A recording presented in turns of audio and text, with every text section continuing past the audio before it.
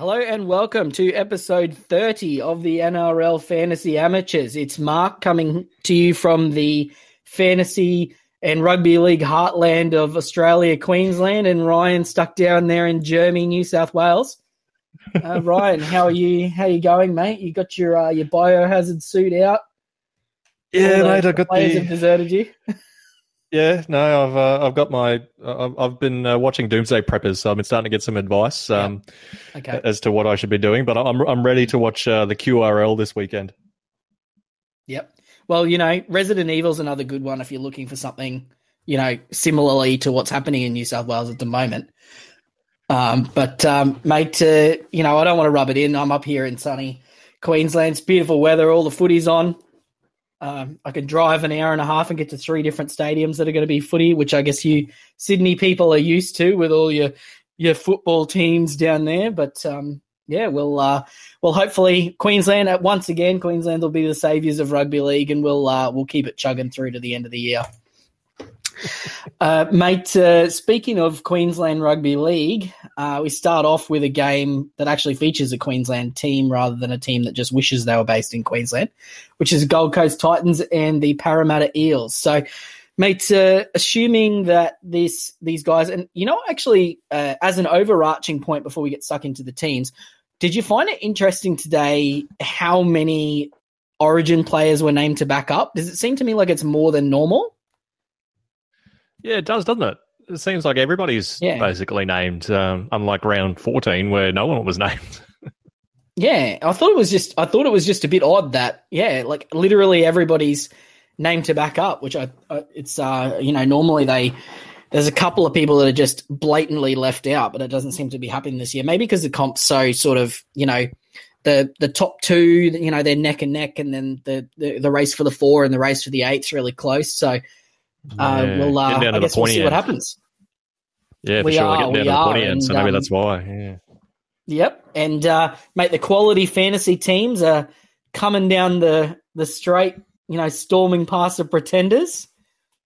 I think I've gone up 15,000 ranks in the last 4 weeks or 5 weeks or something like that. So I'm firmly entrenched in the top 10,000 now, and we're on fire down to the end. But, mate, speaking of teams that are on fire, pretty sure the last time we saw the Titans, they were winning very unexpectedly, and maybe it was so long ago. Yeah, they beat the Raiders 44-6, so I've just had a look. Mate, could I convince you not to put the captaincy on David Fifita this week? I've had it stuck on him since lockout ended, so I don't think so. I think I'm going to be pretty happy going against the Raiders this week. Oh, sorry, the Eels this week. Yeah, you have to think. Basically, and no Origin. Yeah, basically, and no Origin to worry about. He's had a nice week off, so you have to think he's fresh and ready to bust some tackles. Yep, absolutely. And on the opposite side of that coin, who's somebody who isn't? Well, he's fresh, but he's not ready to bust any tackles, which is Tyrone Peachey. Oh yeah, just stick the boot into to all the owners that are tearing their hair out right now. I see Mitch Raines. The 15-minute.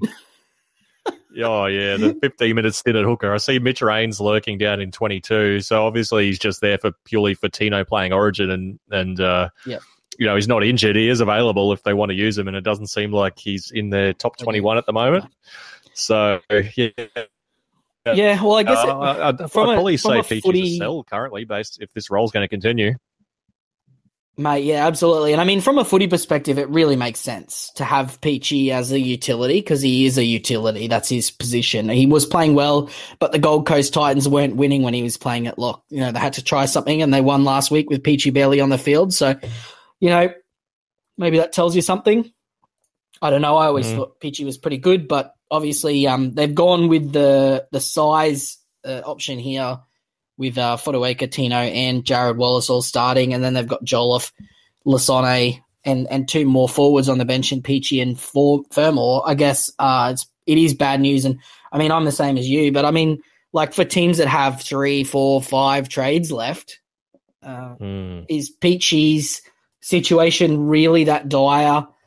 I mean, where's your cutoff for trading? Like, I'm kind of glad I don't have him because I'd have Brian Kelly, Peachy, and Gagai, for example, and I wouldn't know like whether I should be playing Brian Kelly or Peachy, which is not what you paid for a 600k center. Yeah, for certain. I guess I was just maybe thinking about not in my situation. I guess not everyone's in a luxurious position to have trades. How many trades do you actually have? Is it 11? Yeah, I've got 11 before I do anything this week, but I'll be making 2 this week for sure. That is beautiful. Yeah, I'm pretty set for the head-to-head finals. I'm ready for the run home. But it's certainly a tough position for anyone that's stuck with Peachy now with stuff all trades. You'd have to hope you've at least got some decent center cover, but I guess the outlook's not too great. No, I mean, really from this Titans team, and we're getting to the pointy end now, as you rightly point out, which means we really want to be looking at guys that are final team keepers, and essentially it's David Fifita as a captaincy option and Fogarty as an option, although he seems to be still at 3.6% a fantastic pod, averaging almost 55 this year. We thought he would sort of slow down, or I did, with the tough schedule, but he kind of seems to be not really interested in slowing down that much. I think maybe it's just a case of that this schedule that he's actually got, he's still somehow performing, but I guess it does toughen up a little bit towards, head-to-head finals where he's got the Rabbits and the Storm. So maybe he starts but I guess you look at him and go, 40-something as his floor, or 40 as the floor. You can do a lot worse there. Yeah, no, certainly. Yep. On the Eels side of the ball, it's basically Moses and then the 2 back rowers and the return of Reed Marnie, who's going to feature in our discussions today. So I believe he's one of the players that you're looking at bringing in. So, mate, I'll let you lead us through Reed. Yeah, I mean, this bench is certainly encouraging. I guess the worry with Reed was that is Joey Lussick going to be in the 17 and sitting on that bench? But I guess now that he's had upwards of a month off, he's probably fresh and ready to go now, going into the finals. So I think it's likely that he's going to maintain an 80-minute role for up until maybe those last couple of weeks. We might see Lussick come back into the side just before finals, give him a bit of a breather. But I think over the next 6 weeks, he's going to be maintaining that 80-minute role. And as anyone who owned him at the beginning of the season, I wasn't one of the lucky few, but we saw how good his form is. He's really improved his game this year, and even when he was playing 70 minutes, he was still scoring way better than Brayley has done in 80 minutes recently. So I think he's a final team keeper, and with the few hookers around, I think you could do a lot worse. Yeah, I mean, the addition of the kick meters for a hooker is just absolutely massive, and the running game as well. He's pretty consistently using his running game. And there's a couple of games there where he didn't really get off the mark, but as a general rule, he's sort of 30, 40, 50 or, more meters plus, getting the 50-odd kick meters.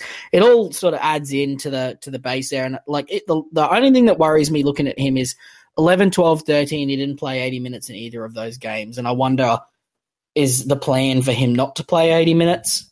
We know that the Eels have mucked around with, sticking Gutho in hooker for 10 minutes in attack and sort of, just passing the ball out. They've got those guys that can handle the ball there. I mean, yeah, I did investigate that. Like in round 11 and 12, Joey Lussick was on the bench, so he was coming on and pinching 10 minutes at the end there. Round 13 was when he got injured, so that's why he came off for the last 13. But no, it's certainly a concern. Like even Bryce Cartwright's on the bench; he could play hooker. Like that is a concern. I'm just willing to bet against it, I'd say. Yep, no, fair enough. Because we've got 3 guys in that price bracket that are hookers, being Egan, Marnie, and Coruscant. And they've all got options. Weirdly, Egan seems to be the one with the most safe role. He doesn't seem to be deviating out of that 80 minutes anymore. Yeah. Yeah, so, it's weird. Funny. I was a bit 12 months late on my Wade Egan tip as well. I was predicting him as a breakout last year. Got absolutely rubbished in the Facebook group, and here we are 12 months later with him being an absolute jet. Yeah. So, yeah. Man before my time, obviously. Outside of that, though, we sort of don't really. I mean, obviously, this 4-forward bench is probably bad news for Papa and Maddo. So I guess we'll have to see what happens there because, all the Madison analysts finally got a little bit of confidence and it was always going to be either Reed or the back rowers was going to be in a bad spot. So it's looking like it's the back rowers, unfortunately. Mm. And I mean, Moses is going to be interesting to see if he backs up after his Origin debut. As we've sort of mentioned a couple of times, we've heard that it's actually easier to back up after 2 days. So it'll be interesting to see what happens there. I certainly wouldn't be relying on him to back up, that's for sure, though. Yeah, certainly. And they got Jacob Arthur there lurking in 21. Yep. Yeah, I mean, there's a chance, but who knows? You can't predict these things. Yep.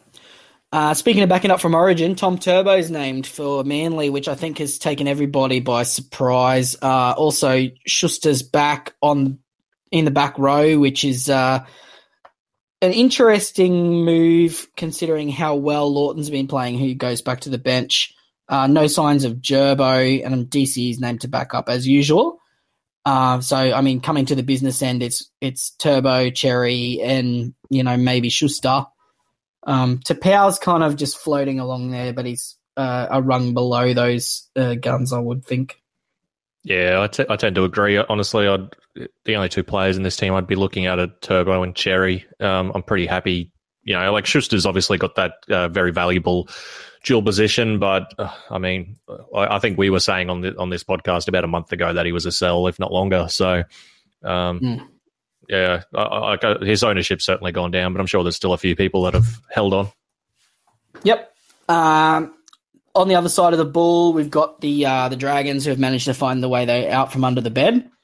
Sloane's named with Dufty dropping out. Hunt's named to back up. And DeBellin named at prop with Jackson Ford making his return at lock with Maguire on the bench. I have to imagine they're going to run out 1-17 here, judging by the looks. I sort of can't see anything obvious with, Sullivan or Clune coming in for Hunt if he doesn't back up. I just half expected Hunt to not be named at all, but I guess the Dragons are one of the teams that are in that pinch for the 8. Maybe they're hoping Turbo isn't going to play or DCE isn't going to play as well. So, that might hinge on that as well. I guess a big talking point from this Dragons team, because the two guys that are really fantasy relevant here is Ben Hunt and Andrew McCulloch. I'm worried without it being urgently worried about McCulloch. Do you have him? You've got him, haven't you? Yeah, I've had him since day dot. Yeah. Yeah, I tend to agree with you. He's like one of those ones I'm a little bit concerned about, but at the same time, like he's not by any means an urgent worry. Like he's still putting up, 50s with the occasional low 40. Like it's not all panic signs. And like obviously, I guess the biggest panic is Josh Maguire stealing minutes, but he's got a 1-game suspension to sit coming up probably next week. So, yeah, he's one of those ones, if you've got luxury trades where you can move him on, it probably wouldn't be bad. But at the same time, like if you're down to like 4 trades or less, like I'd be holding. Yeah. All right. So here's a question for you. Andrew McCulloch to Reed Marnie, how many points worth of upgrade is that? I'd probably say maybe 10. 10 points? Based on McCulloch's current role, like of playing 70 minutes. Yeah. Well, and this is the thing that's worrying me. I'm looking at, so from round 9 onwards, which is about where Maguire turned up, 67 minutes, 64 minutes, played the entire game against the Sharks, played the entire game against the Tigers, 77, 70 minutes, 80 minutes against the Raiders, and 75 minutes. So he's pretty consistently having somewhere between 15 and 5 minutes stolen from him, with the exception of a couple of games. I think what we'll find is those 80-minute games, there was probably somewhere else where someone got injured and he only stayed on because Maguire was sort of asked to do extra minutes in the forward pack type of thing. Yeah. And Maguire also had that suspension too. Yeah, that's true. Yeah, so it's going to be really interesting to see how that all sort of forms up. I'm really looking at looking at something like even McCulloch to Arpey, who I think is going to be an upgrade even as well. So just to sort of give myself a little nudge, I kind of want to go for broke at the moment, and McCulloch just seems to be like a bit of a plotter in my team. So yeah, he's a safe floor at the very least. Yeah, but safe floors when you're coming, well outside the top 500, a safe floor is not necessarily a good thing. So, we want to, give it a shake. So I'll agonize over that for the next couple of days and make a decision, I'd say.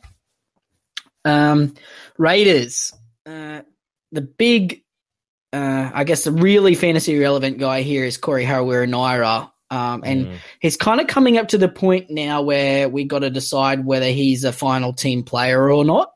He seems to be leaning more towards the not at the moment. Last 3 average of 50 though. So, I mean, back rowers score tries. He got 58 with a try and then 46 and 48, which is nothing to be upset about, but it's certainly not setting the world on fire. No, yeah, he's really that awkward sort of category. He's still averaging 52 for the year, I think. 52 for the year currently. So look, it's not all bad. I mean, if it was between if you could somehow get him as your 18th man, you'd be super happy. But at the same time, he's sort of in that Luciano type of category where he's very inconsistent. Obviously we know he relies on tackle busts and stuff, so you're not going to get that every game, and it probably doesn't help the Raiders aren't in red hot form. No.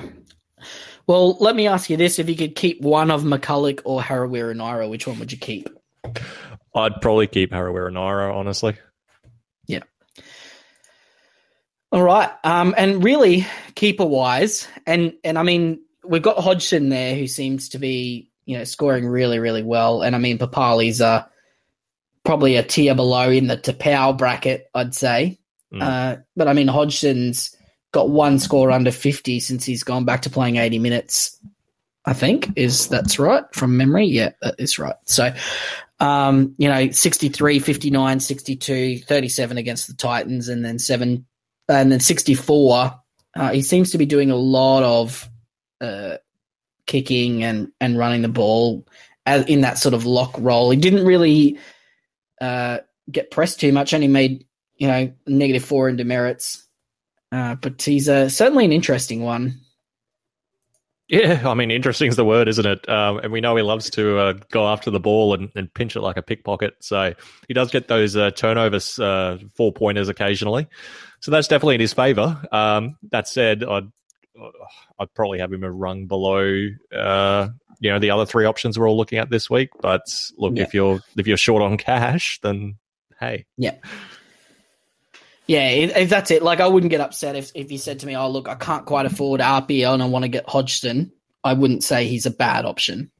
No, just wouldn't be your first choice, would he? No, I mean Rapana's also got to a point where he's an interesting price for a dual. Wing fullback center, 19th man, plays in a pinch type of guy. He seems to be sort of the best. Him and Herbie Farnworth are in that same price bracket now. Is that if you're in the market for that type of player, he's an interesting one. But I mean, I certainly wouldn't be, but I wouldn't be making my team decisions based on getting him in. It would just be, it suits nicely. So I recommended him to one of our interns, Rob, today. Because he's got Suwali sitting there stinking it up in his emergencies.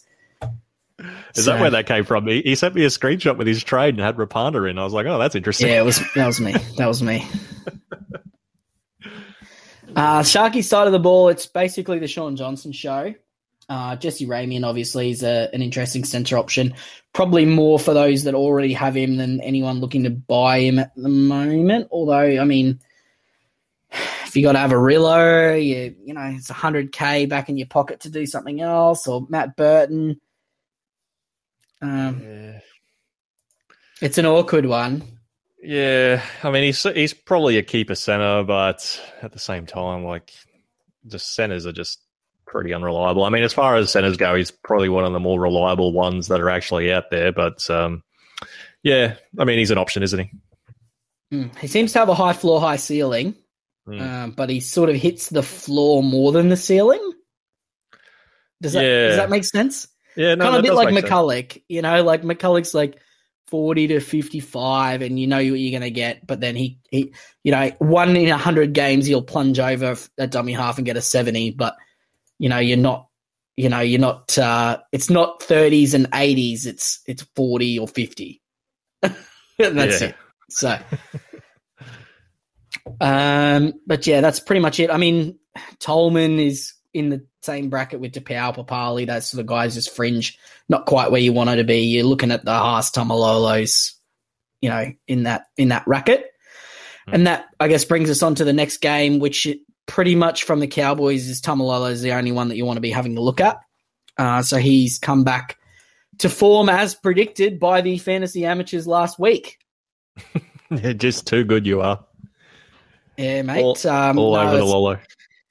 No, I was waiting for the numbers to sort of correct themselves, and that's what happened. Obviously, he had a nice line break in there, but Tamalolo does that. I wasn't expecting him to do it against the Rabbitohs, if I'm being honest. 7 tackle busts and 188 meters is nice signs. It's not quite the heights that we could see him get to, but I mean, 60 and 57 and 68 in 58 the last 2 weeks. You'd have to be pretty happy as a Tomalolo owner. And I mean, people have highlighted the Roosters and Storm matchups coming up. Have the Roosters been a defensive powerhouse? Did I miss that, where they turned into a defensive powerhouse this year? Yeah, I don't think the Roosters are a hard matchup anymore. Honestly, like they're obviously not an easy matchup, but at the same time, like they're going to concede points. They're not the team they were at round one, and for obvious reasons. Like there's been a ton of injuries. They're just not the same team. And look, I don't think there's any reason why Lolo can't score well again against them. I just think with middles now, particularly this season, and I think Haas is probably the same, that like these big games are a little bit fewer and far between. Like I think you can probably pencil them in for like a safe 1 ppm type of like every week type of thing. You're just not going to see Haas doing like the 80 and 60 minutes like he used to do every single week anymore, I don't think. Yeah, no, I think Tamalolo is probably safe for 55 to 60 minutes for the same amount of points type average. I wouldn't be, I was listening to the Talking League pod on Monday morning on my way to work, and they were saying 65, or I think it was Corby. Like, that's pretty ambitious for me. I'm a Lolo stan. I think 55 is right on the money. So, I mean, at 627K, how many guys can you buy that are going to average 55 with upside into the 60s? As you're the resident Cowboys fan, could you like explain to me though, like why is Payton taking Lolo off when they're in the game, like trying to like obviously manage his minutes because he's there for 10 years, but then like keeping them on when they're down by 30 with like 15 minutes to go? Can you explain that to me? Because the fans want to see him. Oh, okay. Right. The fans want to see him, mate. They're paying. You got to get your money's worth while you got to, like, you don't want to lose by 40. That makes you look incompetent if you, if he looks like he's thinking about what he's doing. Right. That's the answer. So, mate, the reality is the Cowboys are not a good team this year. No, they're not. As much as I try to will them to be. They're just not there. So, although I think this team is probably one of the better lineups I've seen for the year. So, I think it'll be the first time they've had their first choice 17 all available and on the field. But I don't think that's going to help them against, the 2 guys who are the gun keepers in this other team, which is Crichton and Tedesco. I've seen a lot of people sort of saying Tedesco is not a gun elite fantasy option this year, and I think those people are going to be really rudely surprised from like sort of round 19, 20 onwards. Maybe this week, if he backs up. Obviously, the Cowboys' defense is porous. That's the nicest way I can say it. It's porous. So, I mean, Tedesco could score 100 this week and I wouldn't be shocked. But, the Roosters always come good at the end of the year. They do have some tough matchups to come as well. But, I mean, Robbo knows how to get his team up for finals. So, I wouldn't be worried about him And I mean, Crichton is doing great things, and I'm glad that he's not starting Origins. He should be good to go to back up, you would think. Although I am curious, mate, on a scale of 1 to 10, because you own this player, how angry are you at Sam Verrills at the moment? Oh, look, I'm certainly not happy, but I wouldn't say I'm angry. Like, I'm not playing him in my 17, and if I had bought him last week, I wouldn't really be that angry because, like, you sort of knew what you were getting. You're not buying cash cows at this time of the year. I bought him in round 2, hoping for a cash cow that was due back in round 3, and I've gotten a guy that's made about 50K in 4 months. So, look, I'm a little bit more annoyed than others, perhaps. But at this point, he's going to sit in number 20, and like he's a 30-point break glass in the absolute worst case. And I'm sure he'll have a game eventually where he does something good, like get some attacking. I was going to say, is he going to score a try for that 30? Is he?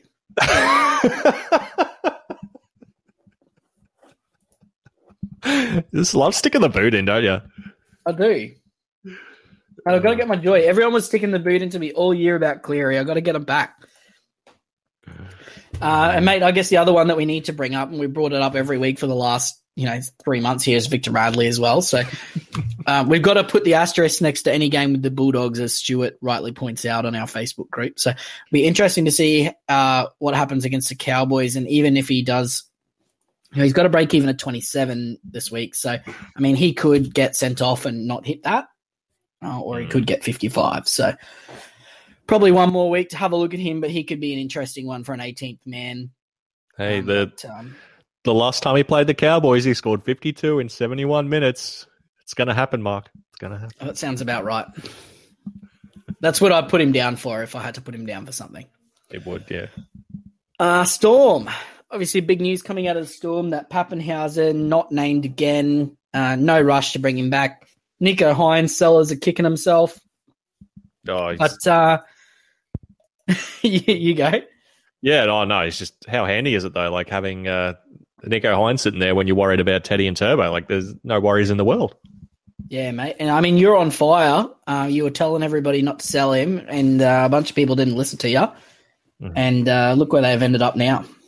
Oh, mate, yeah, just non-believers. Mate, it's a good lesson to everybody out there that you need to make regular sacrifices to the fantasy gods. Exactly. We repented. We did.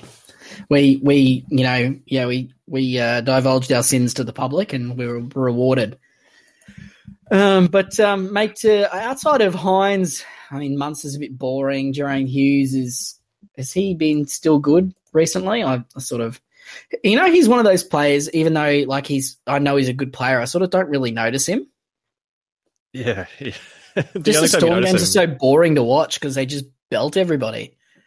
Yeah, I know. That's pretty much where all his points come from, just scoring 1 million tries every week. Yeah, well, especially when you're playing lowly clubs like the Roosters and the Rabbitohs and scoring 70s and 80s. I mean, yeah, it's I don't know who's going to stop the Storm this year, but I mean, from a matchups perspective, Knights certainly not a defensive powerhouse. Cowboys, obviously, we know how good they are. Cleary-less Panthers. They go into the Eagles when they should be hitting their stride in round 21, which is going to be an interesting matchup. But then Raiders, Titans, Eels, and Sharks to finish. So, I mean, a lot of the teams obviously we're facing the Panthers with Cleary and Luai, which is not happening, which has toughened up their draws or untoughened it now. But I mean, Hughes looks like a nice option, but probably feels expensive. Yeah, I don't know what it is. I just don't want to pay $850K for him. I've just got this little, I don't know, something in my mind that just says, not that. I don't want to pay that much. No, don't do that. Yeah. Speaking of little demons on the shoulder telling you not to do something, obviously we put out a article yesterday, or I did. I'll take the heat on this one about Ponga, which has received a lot of negative feedback. Apparently the people are not interested in my stats. They're pretty mad about it, eh? Really? Like, you don't know what you're talking about. Ponga's going to be a fantasy gun. It's like, okay, well, I guess the last 3 years, the stats are wrong. And for those of you that aren't following our Facebook, basically the thing is So when Kalen Ponga kicks goals versus when he doesn't kick goals, for some reason he manages to average about like 12 points more per game when he kicks goals, even though he only kicks about 7 points worth of actual goals. It's just attacking stats. And, everybody's got their own theories and there's no concrete answer to this. Personally, I think it's got something to do with his confidence. But I mean, it could be maybe the games he wasn't kicking goals, it was because he was carrying an injury, which might have hampered him. There's a couple of different explanations there. But I mean, at 760K with a 71 break even coming off State of Origin, is there any reason why anyone should be risking it on him this week? No, I mean, especially playing Melbourne. I definitely feel like he can wait a week. I was a little bit surprised when I saw that article you wrote come out, and I can see where you're going, but at the same time, I still think like this current game really suits players like Ponga, and without goal kicking, no argument. Yeah. Without goal kicking, obviously he's not going to be touching Turbo, I don't think, but I still think he's probably in that elite tier. Like if Pappenhausen doesn't come back, or if he's a shell of his former self, which honestly wouldn't surprise me given some of these scary things we've heard come out from him. I could easily see myself moving Hines to Ponga instead of Pappenhausen, and I don't think I'd be unhappy with that, especially with the Knights draw after Melbourne this week. Like it gets pretty easy after this week.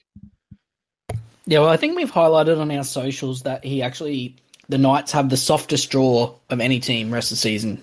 I think it's the Knights and the Warriors, so that's certainly going to make things interesting. I mean, it does bring in another player, which I've been trying to work out how to fit into my team, and I can't do it, so I'm just going to miss out on him, I think. And that's Tyson Frizell. So he comes back this week after missing the entire Origin series with his syndesmosis injury, which he should be good to go for the run home. But he was averaging like well over 60 points when he got injured. Yeah, he's another one. Yeah, he's another one that's interesting. Like maybe if I wanted to skip Papali'i and pot up on Brazil, that could be an option. But again, playing Melbourne this week, break even in the 80s, he's one you can wait on.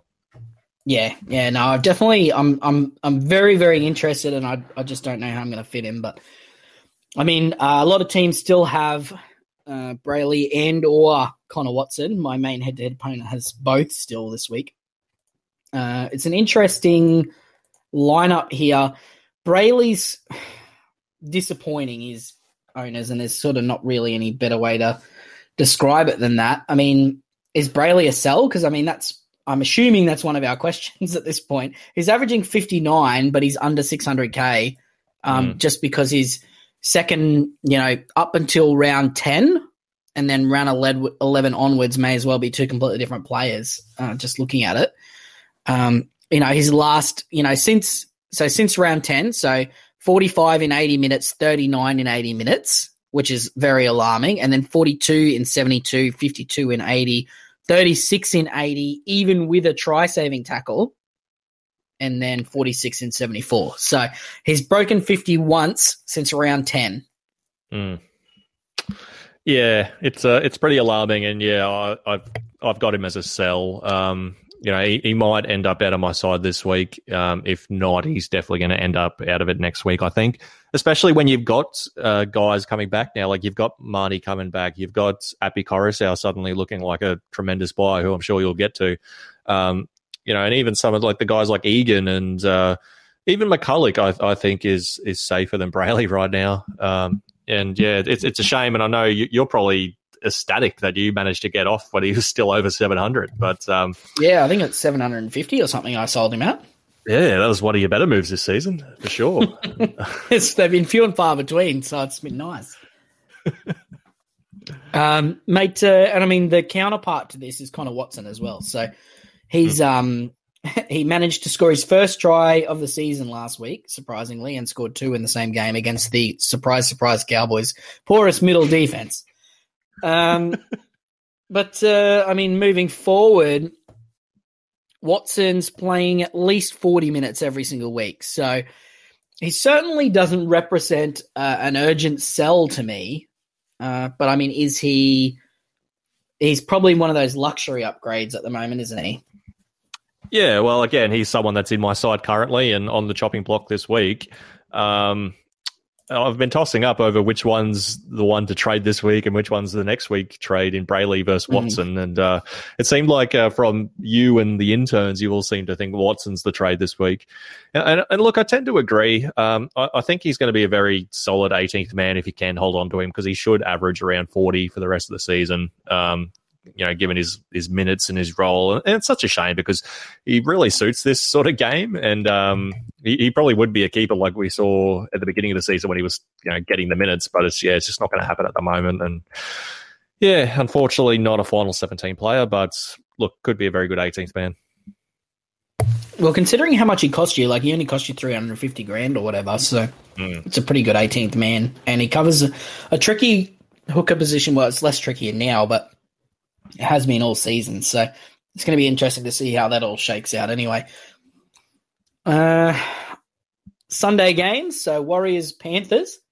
Warriors have Walsh, who had a really good game coming back. Fonua-Blake, who snuck home, and I was absolutely sure was going to be suspended this week, but he's not.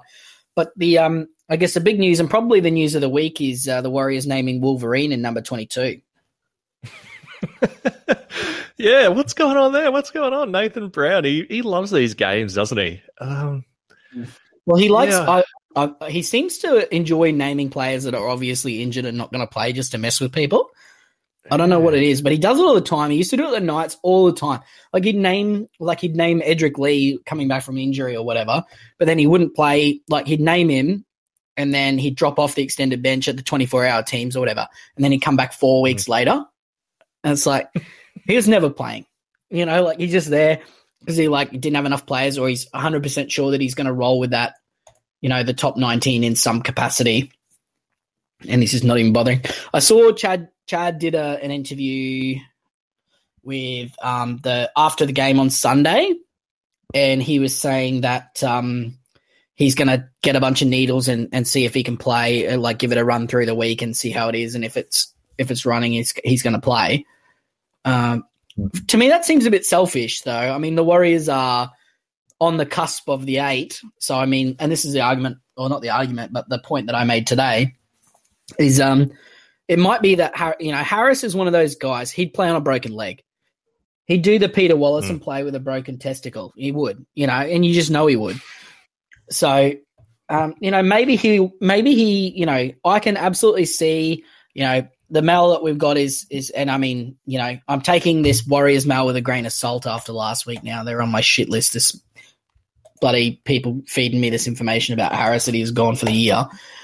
But it looks like Curran's going to start Tavaga to the bench, which makes a lot of sense. Or Sirinen dropping out. Maybe it's Curran into the back row and Tohu onto the bench and Sirinen out or something like that. I just can't see Tohu Harris playing 80 minutes in the middle or on the edge immediately after busting his shoulder when they've got that team where they got Fonua-Blake who can play 60 minutes, Egan's playing 80 minutes, Tavanga played 50-something minutes, Lodge, big minutes, 80-minute back rowers. Maybe it's Katoa and Sirinen only play 60 or they all play 50 minutes each. I don't know. They got, guys there that can play. I mean, this Panthers side, who they would have been chalking up as a loss, looks pretty vulnerable, if I'm being honest. Yeah, and I tell you what, this has created a giant headache for people who have hung on to Tohu, and that includes myself. I had Tohu penciled in as a trade out this week because I don't make trades during bye rounds because I'm a head-to-head focused player, so I just ignore it altogether. But yeah, I had Tohu scheduled to be penciled out to trade it out this week, and now I'm like, well, what do I do?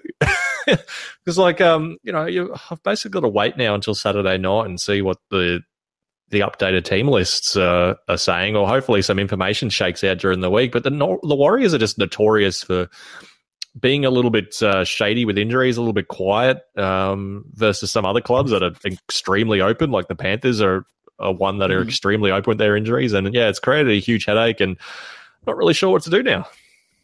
No, I'm sure there's a lot of people in that boat. So I guess we'll come back to that. Panther side of the ball, it's all pretty uninteresting outside of Arpey, who I'm really, really keen on, and Matt Burton, obviously, who's an expert centre, been named at 5'8". Maybe they'll play Brent Naden or something in the halves to avoid playing Matt Burton there.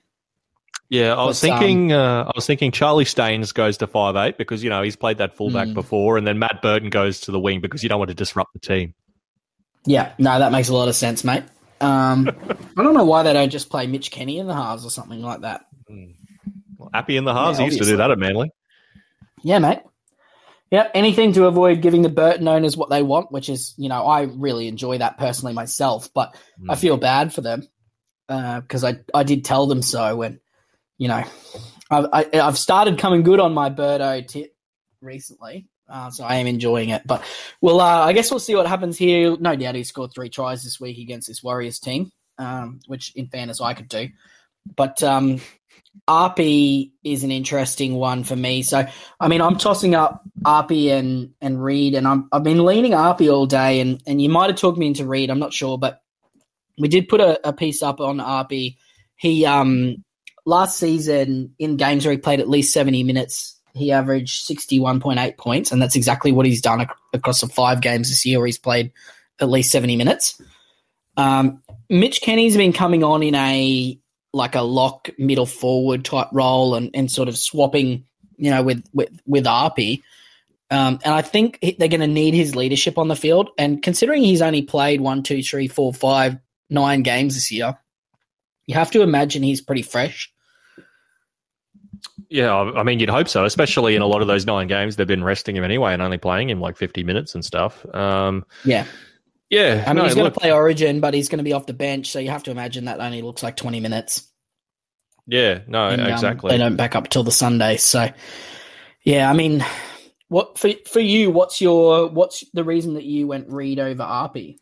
Well, I'll explain this reason to you privately, but one for me is that I didn't want to triple down on Cleary not coming back. I've already bought Matt Burton, so I feel like selling Cleary, buying Burton, I've already doubled down. So tripling down would be buying Appy. As we've seen, round 12, or round 14, 16 without Cleary there, he scored quite well. Round 12, I guess, Lordy's rule, you put an asterisk against the game against the Bulldogs. But yeah, that's sort of my thinking. And just that, Ivan's shown a propensity for resting Appy in games where they're actually where they're winning by a fair bit. I guess maybe that's not going to happen as often with Cleary and Luai out, but yeah, I don't know. I just feel like there's a greater chance that Reed plays 80 for the foreseeable future rather than Appy. That's sort of my thinking there, and plus the fact that I've already got Burton, so I'm sort of tied to Panthers already. I guess that's sort of my thinking. Yeah. So it's more about the trust. You trust BA more than you trust Ivan. Yeah, at least when it comes to the hooker roles. With regards to the predictability. Yeah. No, that makes sense. I might even get both. I might just trade McCulloch out and get both and just YOLO it into the breach with 3 trades left. I'll see how I go. That'll leave me 1K and 3 trades left if I did that. Ooh, I like it. Yeah. Living dangerously. Mate, why not? It's just a game. Just here for the fun. It's the way you play, isn't it? For fun. Certain. Are we all having fun this year? It's been so fun. Yep. Speaking of fun, Broncos versus West Tigers in the middle game on the Sunday. So that sees the People's Champion Tyson Gamble in the halves again. Broncos off a shock win before the bye. Just what they needed after their really good win was a week off to completely stifle their momentum. Mate, and who knew that Payne Haas was a halfback? Oh, mate, he delivers, try assists like they're going out of fashion, doesn't he? He's mate, absolutely slick. It was pretty nice. Unreal. I was kind of jealous. Yeah. Mate, it was really nice. So obviously we see Haas' name to back up. You have to imagine that's going to stick. And, outside of people that still have Tyson Gamble and Payne Haas, it's all pretty boring. So, You're looking at buying Payne Haas at the moment. Yeah, he's certainly on my watch list this week. If I don't get him this week, I'm probably going to get him next week. I'm looking at Isaiah Papali'i, Reed Mahoney, and Payne Haas. So I'm probably going to end up with 2 of those. I'm not sure who yet, but yeah, certainly on the watch list. And I'll give a little shout out to I I think you put him on my radar, but Kobe Hetherington as a cash out is probably a pretty good option. That was me. He's yes.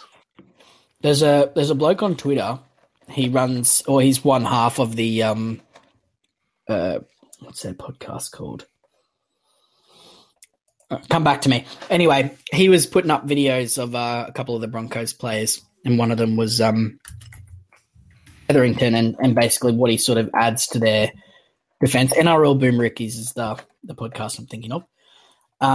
Just the way he plays it's sort of a pointed difference to some of these other guys. Like he's a smaller, more aggressive type of guy rather than a Payne Haas or a Reece Kennedy or a Flegler.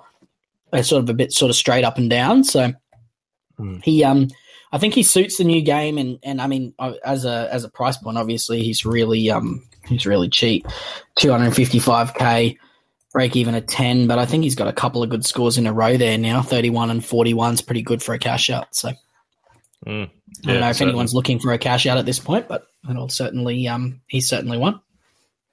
Yeah, absolutely. Could end up being a solid 18th, 19th man with Lodge gone. Yeah, absolutely. On the other side of the ball, the West Tigers, pretty much fantasy irrelevant at this point of the year, outside of our good friend Rob, who still has Luke Brooks somehow. But finally, time for Tukey Simpkins to make his debut on the bench right after it's, basically curtains for the Tigers, and we can't get him for fantasy either, which is perfect. Thanks, Madge. Ruin his price for next season too, I'm sure. Absolutely. He'll probably get 65 with 2 tries off the bench and then never come back because he's too good to make this Tigers team. Dane Laurie's there. A couple of people I've seen with him still in their team. He's kind of more, do you just keep him for cover now? Or Adam Dewey holders, they're rejoicing right now, aren't they? Oh, God, Dewey. I saw somebody suggesting buying him for a wing fullback option today. It's like, do you enjoy getting a headache? Like, what is wrong with you? It's like, oh, you know what would be a really good idea if I stick my hands inside this oven that's been on for a couple of hours. That'd be really fun. Like, just don't do it to yourself, please. Oh. So much so, yeah. I'm so angered by that I just want to move on to the next game. Oh, this should be a fun one to finish the week.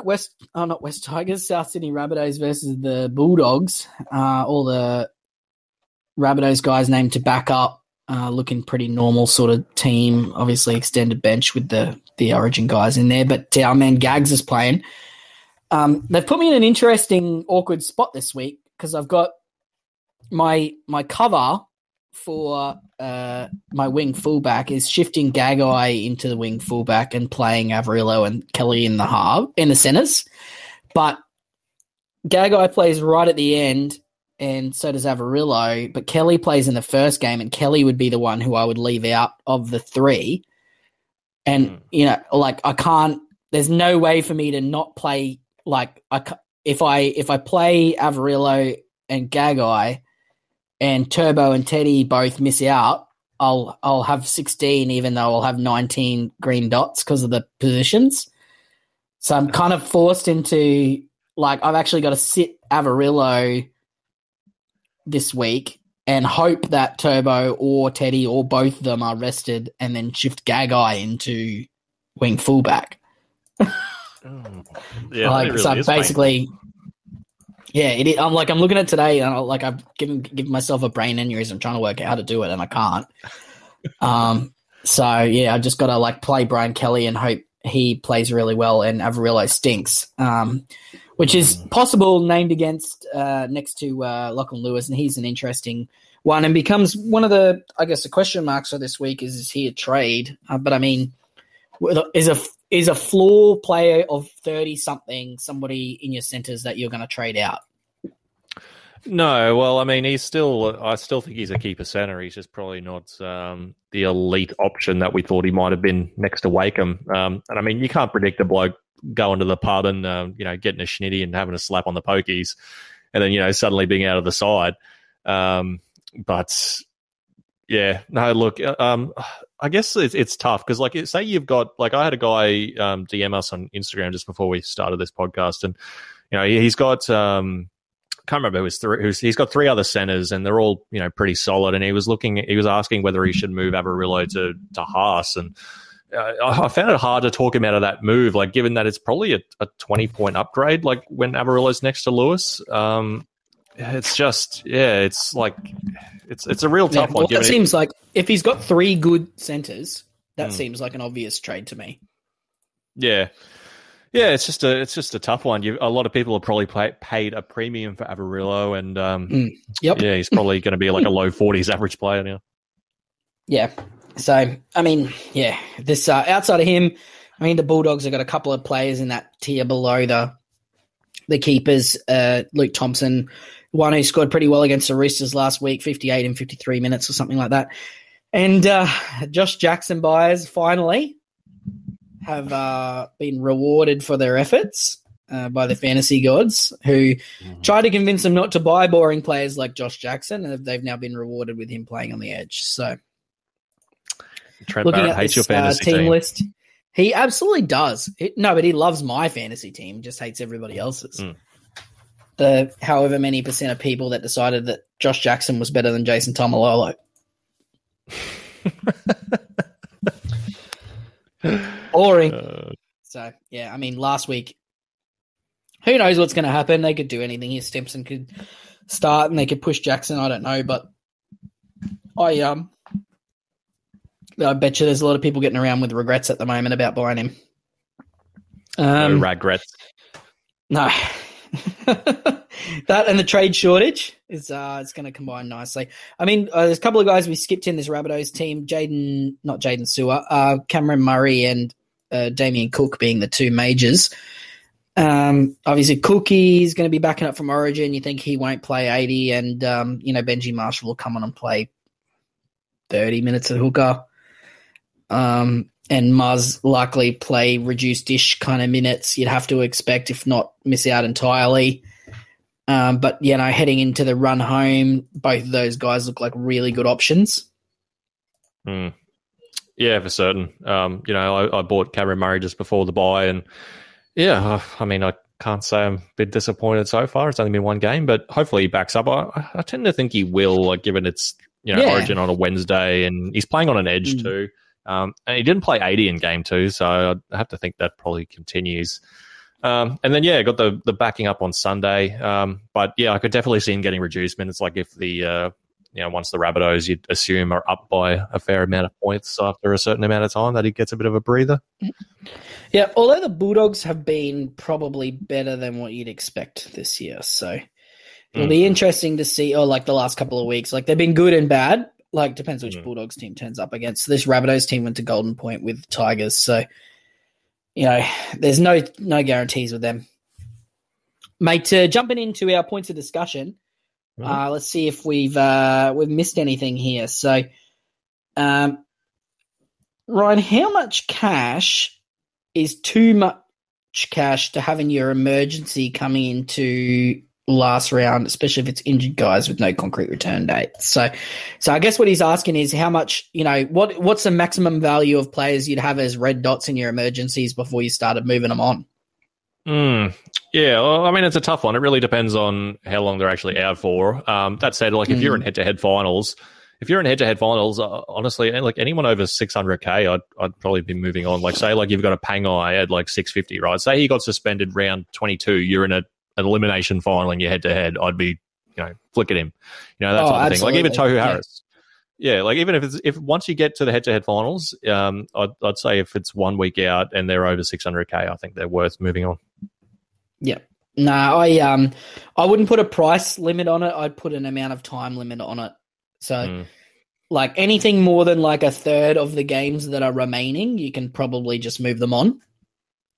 So, what are we now? There's 8 games. So if they're missing 3 from now, they'd be gone type of thing is what more like, if they're missing 2 games, you can cop that and, you can play a Verrills for 2 weeks or a Dunster and it probably only costs you 20, 30 points. But you don't want to be hanging on to that, indefinitely. If you're low on trades, is it wiser to fill your team with keepers, quote unquote, and ride out the season or hold in case? So I guess what they're asking is, let's say you got a Watson or a Brayley or someone or a McCulloch who's not quite a gun, but you've only got limited amount of trades. Would you recommend just hanging on to those guys or upgrading them to elite options and praying? Look, guys that are capable of hitting 50s, like, say, a McCulloch. Like, I think a McCulloch's definitely worth holding.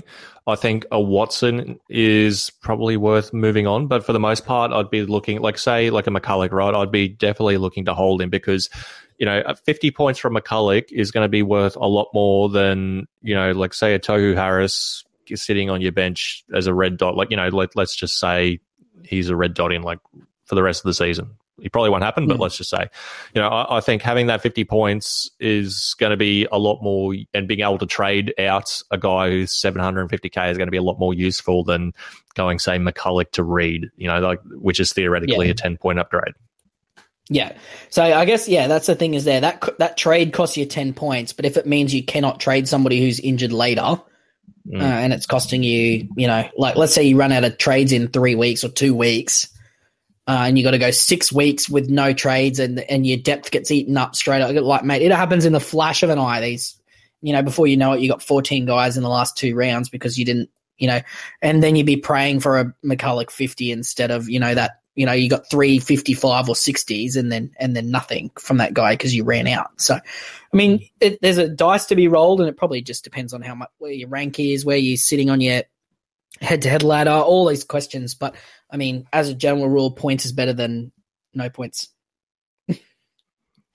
In years past, the makeup of scoring bench tended to be lock and hooker heavy. What would you see as an ideal setup/trend, and what does your setup/trend look like at the moment? Okay. That's a good question. Look, currently, my final team, I'm probably looking at something like maybe one hooker, like, say, McCulloch on my bench, and then either like 1 or 2 dual position guys, like say a Cam Murray and like a Papali'i type of thing or whatever, and then that final spot, probably either a wing fullback or a half. Honestly, the wing fullbacks have gotten to the point where it's worth keep having 4 currently. Yep. Yeah, no, I mean, I've got, just in my emergencies, like if I have set my team up properly, I've got Ben Hunt, who's the dual half hooker. Probably, well, I'm going to be upgrading Marju to a gun, whether it's Reed or Appy or whoever else. So I'd say it'll be a hooker, a half hooker, and then another half. And then I'll have a mid and an edge, and one of those guys will be my 18th man. And then I've got, in my emergencies, I've also got a half, a center, and a wing fullback, and a bunch of duels in my starting team or my bench, so I can sort of shift people around if I need to. So I guess as a general rule, what we're looking for is duels and the best scorers possible, rather than, I think in the past it's been more we've chased safe points and base stats. Whereas now we sort of seem to be chasing ceilings. Yeah, 100%. Because I feel like more than ever now under V'landers ball that ceilings are more attainable than ever. Yeah, absolutely. Well, you just got to look at how many players have joined the 100 club this year, or multiple 100s this year. And, Ponga's done it and he's only played like 2 games. So, it's certainly you're looking for ceilings, and it's not so much, you need to have base stats. It's just, tries can be part of their base if it happens. So it's becoming our favorite saying. Is there any point in having more than one red dot, and have dual players ever been more important? Well, in regards to the dual players, no. I don't think they've ever been more important. No. But I mean, regarding the red dots, I mean, I'm of the opinion you should have none where possible.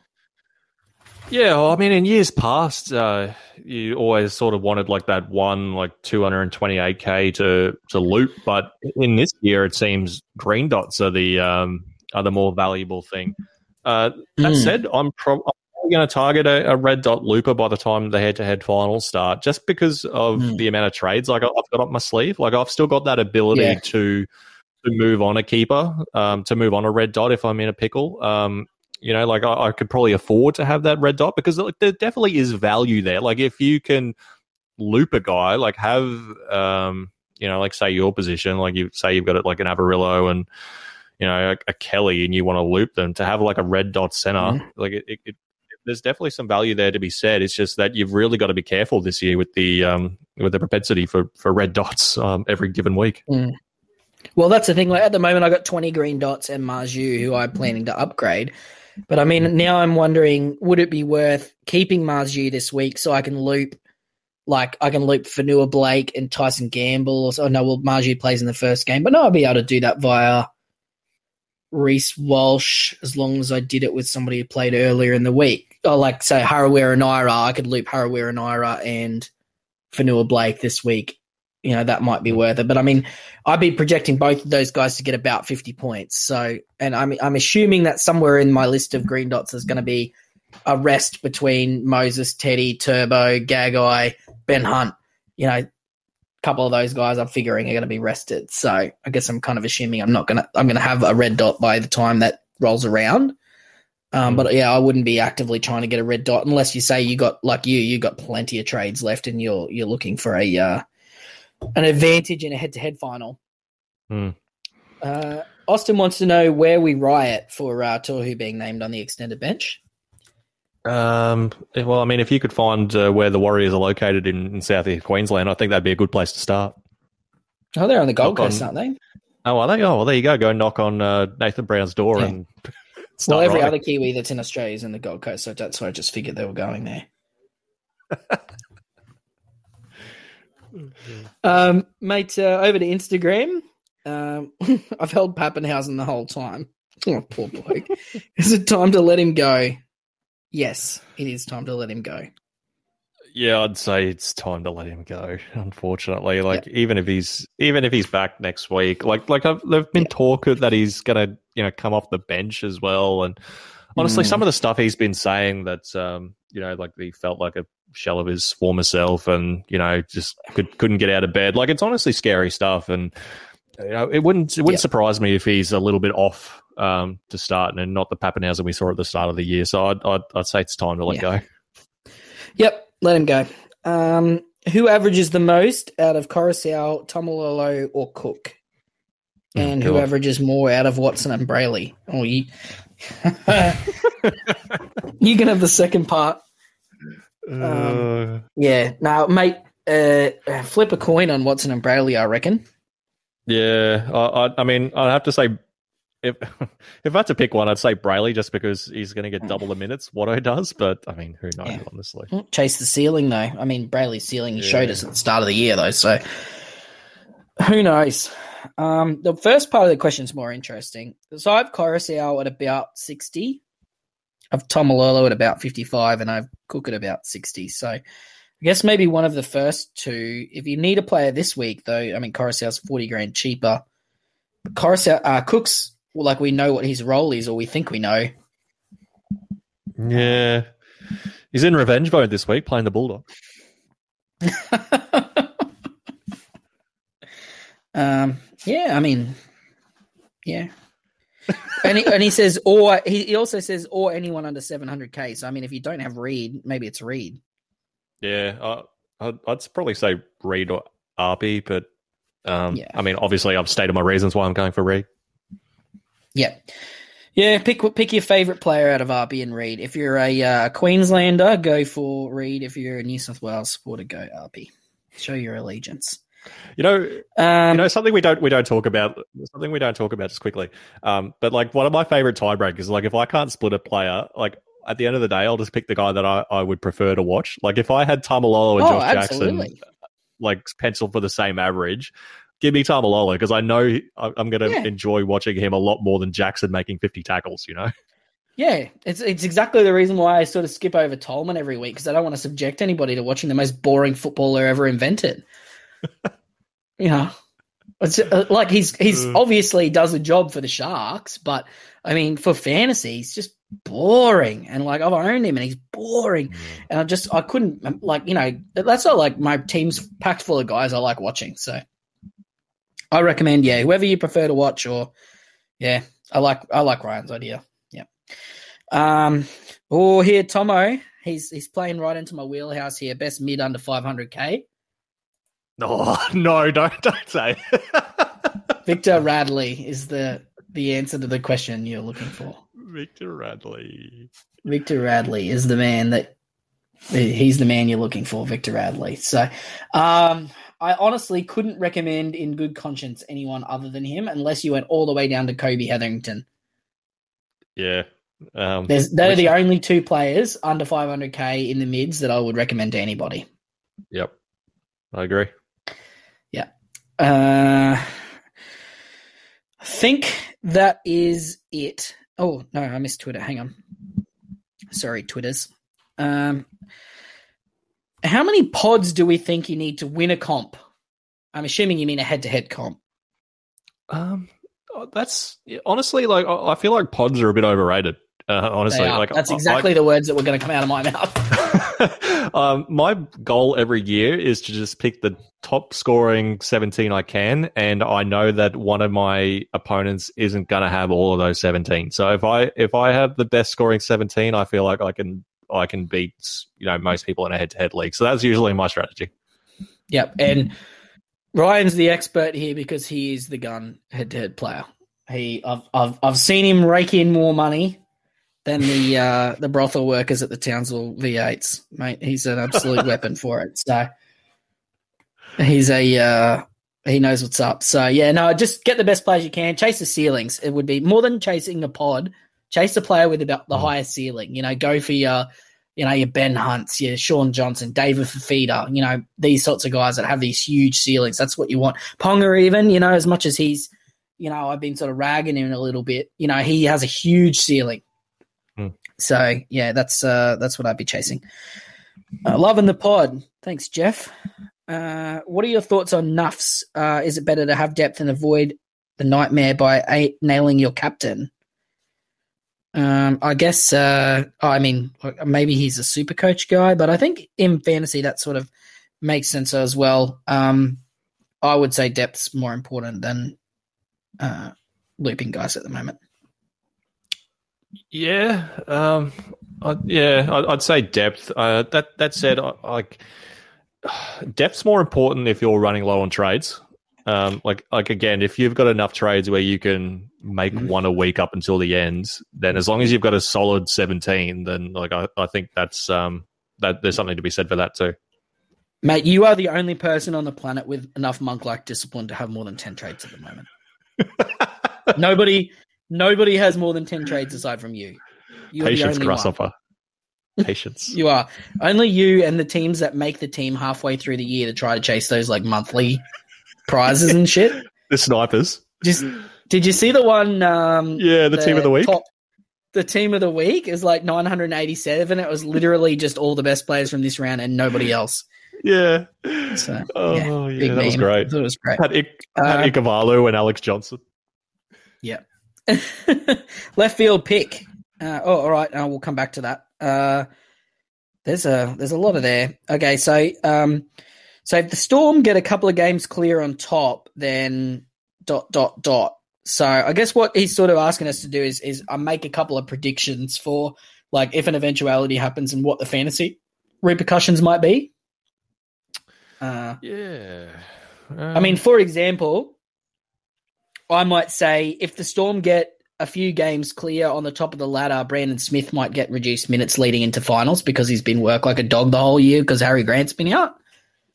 Yeah, certainly. Wouldn't even surprise me to see, say Hughes and Munster get 1 week off each, given that if Pappenhausen's playing fullback, Hines can slot into the halves pretty comfortably. Easy peasy. Yeah. Yeah. Yep. The Brandon Smith will be the big one, the fantasy relevant one. I could see him getting some time off. Not he won't not be named. He'll just play 30 minutes a couple of weeks and it'll just completely mess up everybody.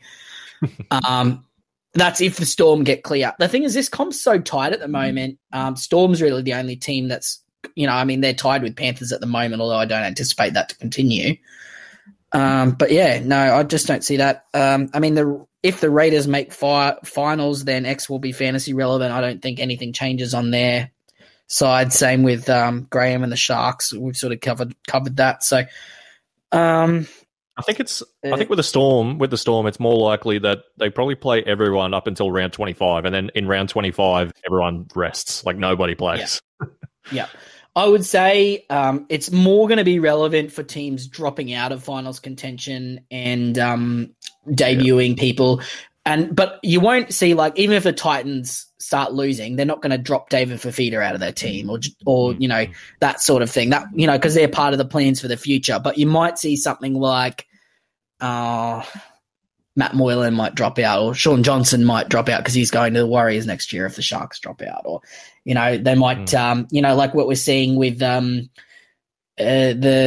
Broncos, you know, even if Pangai comes back, if he's going to Bulldogs next year, but the Broncos ask him to stay for the entire year, you know, it might be that Pangai comes off the bench and they leave Rabadi out on the edge to give him a crack. You know, stuff like that would be more what I would be expecting.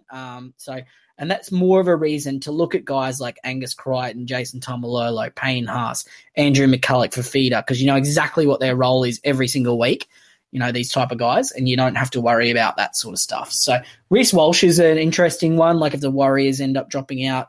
But, I mean, that would be more like you'd think they want to leave him in there if the Warriors end up dropping out. So even then, you know, I couldn't see him being in any immediate danger, really. So stick to the brand names and avoid the Aldi brands is what you're saying. Yeah, don't go Aldi. Shop at Woolworths. Compare Ryan Madison and Jaden Brayley's rest of season projections. Ooh. Well, you're the Maddo owner. That's such a headache for me because Madison, I mean, I have Madison projected at 55 to 60, but Brad Arthur's really making that hard for me to feel confident about that at the moment. Looking at his recent history, 59 minutes, 70 minutes, 70 minutes, 53 minutes, 59 minutes, 74 minutes does not fill me with a massive amount of confidence. I mean, it might be maybe he's my 18th man and I play both Fanua Blake and Harawira and Ira. Like, I don't know. I mean, I'm at the point where I don't know if I should be playing Tyson Gamble over Ryan Madison this week. Jeez, yeah. No, seriously. You know, Tyson Gamble, he's been scoring really well, and they're playing the Tigers who suck. Yeah. You know, he's the lead half. He might be goal kicking this week. You know, and like I'm in a must-win head-to-head this week, and I'm looking at Tyson Gamble, who's got 61, 51, and 52 the last 3 weeks, and then Ryan Madison, who's taken a big shit on my lawn. And like, I don't know. I'm so confused. And you know, like, I'm playing Brian Kelly over Jake Averillo this week. I don't know, like, help me. And the last time we saw Tyson Gamble against the Sharks, he kicked for 350 meters or so, and Brody Croft kicked for under 100. So, yeah, like it 128 seems like run meters, 335 kick meters. That's beautiful from a half. And you know, the Tigers are not a good defensive team. No, yeah, I'm so confused. I don't know what to do, Ryan. Oh, mate, I'm with you. I feel like Gamble could be better than Madison for the run home, which is incredible to say. But it just doesn't seem... Okay, so here's a question then. We're talking about this depth versus quality thing, right? Yep. So at the moment, like I've got guys who are definitely keepers in my team. You know, the starting side's all pretty much set. Plus I've got Kelly, Dunster, and Gamble as my emergencies, and I've currently got Marju. Do I look at running some sort of... Because I got 330K in the bank that was originally designed for a Marju upgrade. Do I save that trade, keep Marju there as my looping option, and spend that 330K upgrading, say, Madison and McCulloch, and turning them into two absolutely elite guns at that point, and just, you know, strengthening my top 17, keeping the looper rather than buying that depth? Look, I couldn't talk you out of it, especially when you say you're in a must-win head-to-head. You're struggling, you know, you're fighting to get into the 8. Like, I think you're tied with like 3 other teams in that 8th spot. 3 teams tied for 8th, and then one that's 1 win in front of me and one that's half a point behind me. Yeah, so, I mean, you're really fighting to get into that top 8 spot. So, look, I could really see the value there. Like, I don't think Madison's an 80-minute player anymore. Like, he hasn't played 80 minutes since round 10. Yeah. So, yeah. Well, I mean, just for argument's sake, if we're looking at options there, instead of going instead of going Marzu straight to Arpey or Reed, if I went for, and here's the next question, like I'm looking at, I've now got Fanua Blake with Tohu Harris floating around, but he's fine for an 18th man to loop around with Tyson Gamble. If I go McCulloch and Madison out, like we spoke about Frizzell earlier, who's, 60 average before having the really soft draw. I mean, I know we said we sort of having a look at him, but I like Frizzell as a pod over Papali'i. I think they average similarly. I've still got 829 grand. I could bring both of them in. I could get Papali'i and Frizzell this week and just really, and then I'd still have 100K next week to upgrade Harawira Naira to a Damien Cook or something like that. Oh, that's very tempting, isn't it? That's a couple of maybe elite maybe I options. do keep a looper. Oh man, I don't know. I hadn't even considered that until now. But all these questions about keeping one red dot, maybe I'll think I'll do it. Maybe I'll do it. Just do it, mate. Do it. I'll just YOLO it. I've only got 5 trades left. I'll spend the 2, have 3, and we'll limp it into the finish line like Jack Sparrow on his boat at the start of the first Pirates of the Caribbean movie. I'll be captaining Hayes Dunster by the end of it. You have to be the worst fantasy coach I've ever heard of. I'm awesome, mate. I don't know what you're talking about. It's quite in the movie, mate. Relax. I just got it. Okay. Yeah. All right, mate. We got to cover two more questions before we tie it up. Yep. So Captain Matt Barbosa wants to know: is it true that you are surviving lockdown by breeding and feeding birds? And how far away are you from going full Wilson? Oh, look. Any rumours of my growing of a bird army are greatly exaggerated, and that is my official line. You won't be speaking anymore on the topic. But just, if that was the case, I will be revoking everyone's fantasy trades and taking them for myself when I am the one in charge. Isn't that what you've already done? Isn't that how you got to 11? Are the birds like swooping into people's rooms at the middle of the night and stealing trades and depositing them in your account? Is that what's happening? Lock your windows. Yep. Oh, how funny. All right. And then we've got a question in from the OTL Fantasy Podcast. They're good blokes. So I'm assuming everybody that listens to us also listens to them, but if you don't, go and check them out. They're good. All right, here's an interesting question. So we're doing a NRL fantasy draft in 2022. Mm-hmm. You're on the clock at the 1:10. So on the clock means it's your turn to pick for anyone that's not up with the draft lingo. So the players that are off the board already: Cleary, Fafita, Turbo and DCE, Pappenhausen, Ponga, Angus, Harry Grant, and James Tedesco. Who are you selecting? Well, look, probably. I know I've got Bolent picking at 1 pick behind me, so you'd have to snipe Jerome Hughes, wouldn't you? That's a tough one. Is Tohu on the board, or did you say he's gone? Tohu is on the board. Yeah, I'd probably grab Tohu. Yeah, Tohu's on the board. Cameron McInnes is still on the board. Oh. Yeah, someone actually flagged him, which I thought was a nice outside the board option. Mate, on averages, Ruben Garrick should be going before Harry Grant at the moment. That's a good point. How much weight are we lending to Nyheim Hines at the mate, Cook's still on the board. Yeah, you can have him, mate. You can have him. What about Wade Egan? Payne Haas is still on the board. Yeah, good options there. Well, there's some good options. The world's your oyster, and you assume if we're doing the snake, you get this next pick as well. Yeah, well, it depends how many people are in your league, obviously, but sure. Because there's a thing with draft, you got to factor in that positional scarcity as well. So, I mean, yeah, well, I mean, edge is a very thin position. So, I mean, if you can grab one of the dual position guys, it's pretty handy. Yeah, I quite like Tohu Harris. I mean, if Ryan Madison departs the Eels this year, and maybe that's something that we haven't weighted into our options, is Maddo maybe leaving, and that's why they're giving him the stink in terms of the minutes. Maybe Papali'i Yeah, it's a good one. Yeah, I think I'd be going Cameron McInnes though. Yeah, that does seem like a solid option. Yep. I guess the hooker. I guess you just don't really know what his 100% what his role is going to be at Cronulla, but you'd assume he's playing 80 minutes. Yeah, he's looking like it's going to be a lock because I mean they've just put Blake Brayley on for a couple more years, so who knows? Gosh.